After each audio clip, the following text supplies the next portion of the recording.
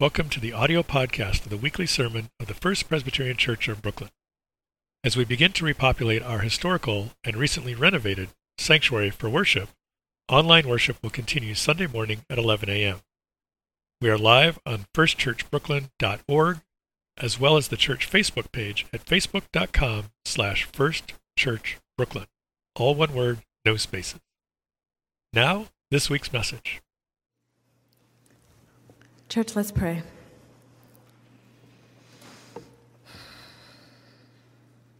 God of grace, we are blinded by so many things, including our dazzling perceptions of who we think we are.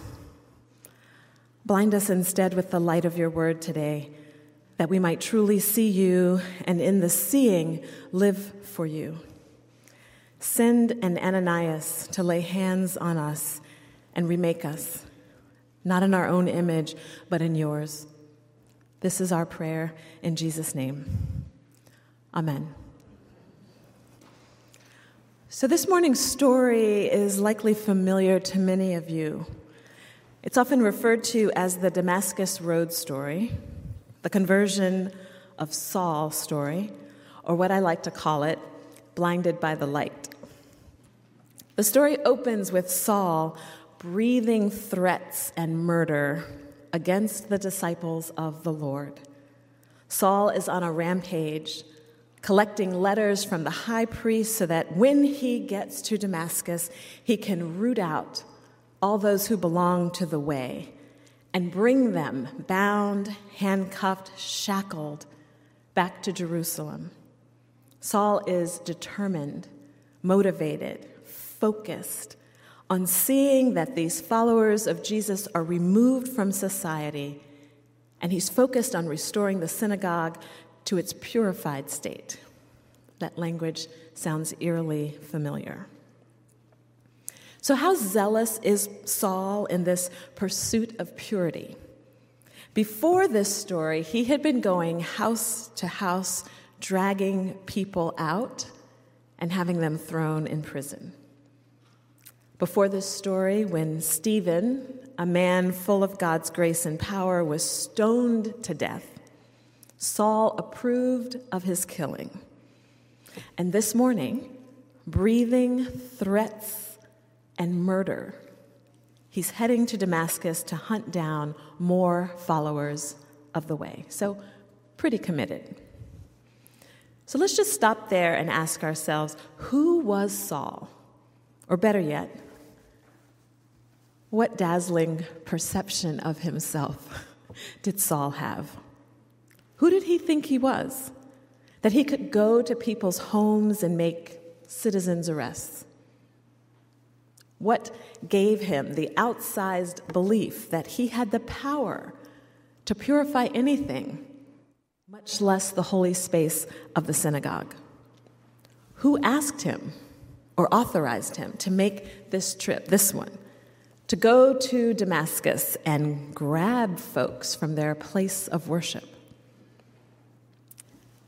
So as I've suggested, Saul thought very highly of himself. He was a Roman citizen, and that designation spared him from harm, and it gave him rights and privileges that other folk didn't have. Like his father, Saul was a Pharisee, so his knowledge of the legal traditions was unparalleled. He knew the rules, but not the rules of the Bible, the rules of the tradition, which is a very different location to inhabit compared to a follower of the way. This morning we are continuing this theme that we've been seeing for a few weeks now, the theme of seeing. The theme that began with Mary of Magdala on Easter Sunday and continued with Thomas last week. This theme of seeing, not seeing correctly. And make no mistake, Saul has a vision problem.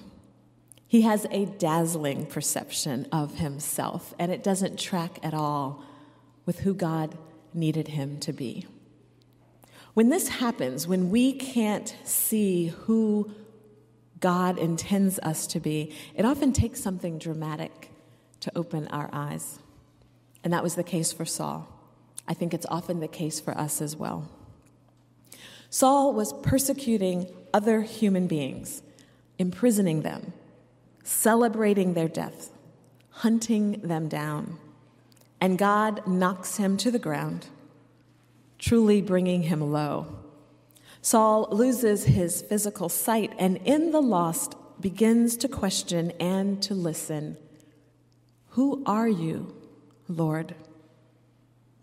For 3 days, Saul cannot see. For 3 days, he neither eats nor drinks. For 3 days, he sits with his blind spots and realizes he was never what he thought he was.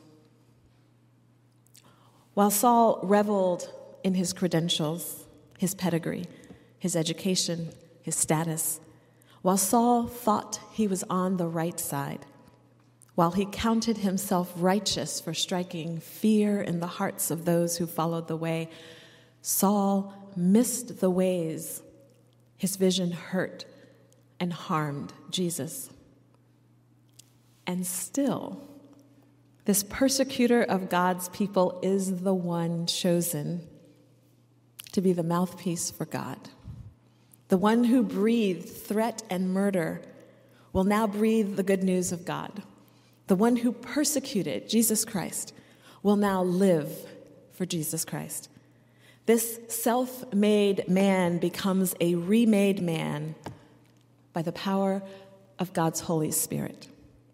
So changed is Saul that he gets a new name. Saul the powerful becomes Paul the follower, who now knows and believes that all power belongs to God. Pastor Barb Hedges-Goddell shares the story of a Christmas skit that took place years ago. And in this skit, as God's plans for the birth of Jesus were being shared, a small angel in the skit would periodically shout the line, "Brilliant! No one will expect that." And I'm going to ask you guys to shout it a few times. So when you hear me say, and the little angel shouts, you will say, "Brilliant! No one will expect that." Because that is the story of Paul's life. Let us practice. And the little angel shouts, "Brilliant! No one will expect that." Excellent, church. Because no one expects Paul. Saul doesn't expect Paul, and Ananias certainly does not expect Paul. But God calls them together. They are a joint package. Saul, this tormentor of the church, and Ananias, this child of the church. And God says to Ananias, Saul needs help. He's got some blind spots, and I know you can help him to see me more clearly. Someone's got to teach Saul how to become Paul. Ananias, you're it. And the little angel shouts, "Brilliant! No one will expect that." And even if you're not familiar with this story, you can probably imagine Ananias' reply. "I don't want to." Everybody can see, God, that Saul is wretched and evil and an enemy of the people of God. He doesn't love us. He doesn't care about us. He doesn't even want us in his synagogue. So the next question is, who has the blind spot now? Who has forgotten the power of God now? Who is righteous, judgmental, and justified now? Even Ananias, this follower of the way, this lover of Jesus, must be reminded, cajoled, encouraged, pushed to live like he believes in sight beyond what he can see. And we're not surprised that Ananias would rather have nothing to do with Saul, right? Saul is frightening. He's hurtful. He's death-dealing. And Ananias wants to avoid him because of what Ananias has seen. But here's the thing. Ananias forgets what God sees.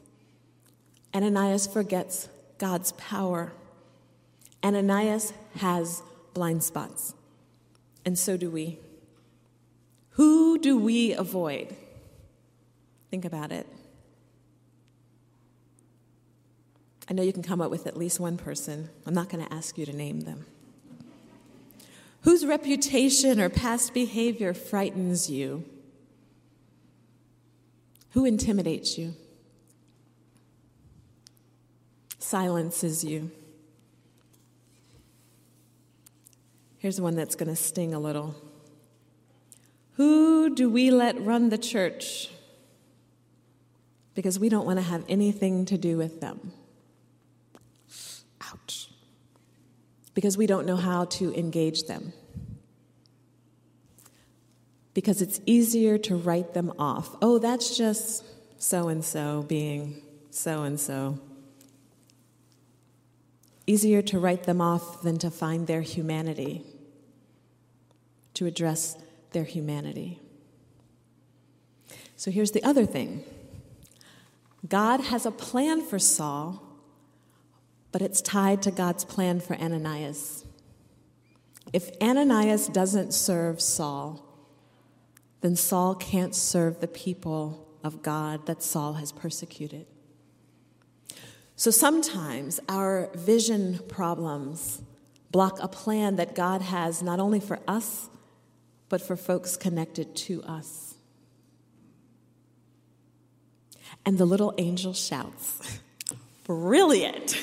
No one will expect that." You don't expect that, right? You don't expect your call to be tied to someone who intimidates you,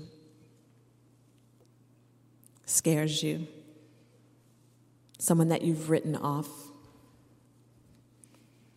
But thankfully for the church and for us, Ananias listened. He went to Saul. He laid hands on Saul, and immediately Saul was changed. What did Ananias, in the power of God's Holy Spirit, do? He obeyed God.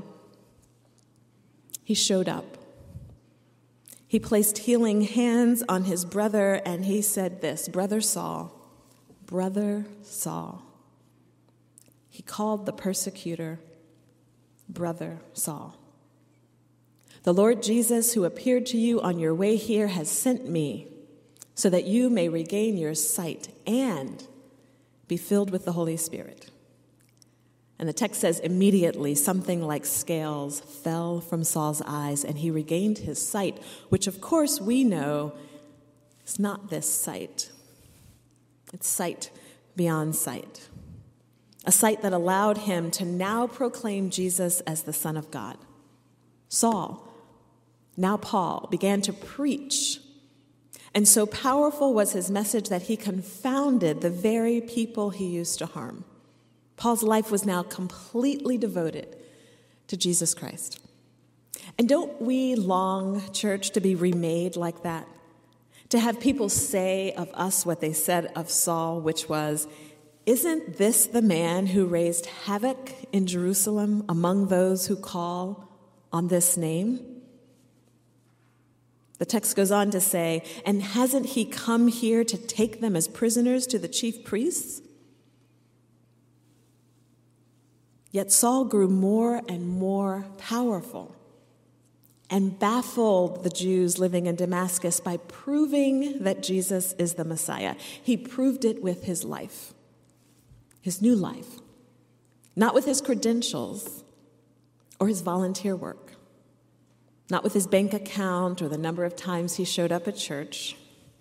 Paul proved Jesus with his life, every breath, every day.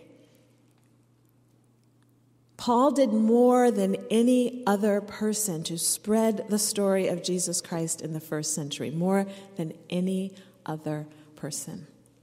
He traveled all over his known world. He started churches. He wrote. He went to jail.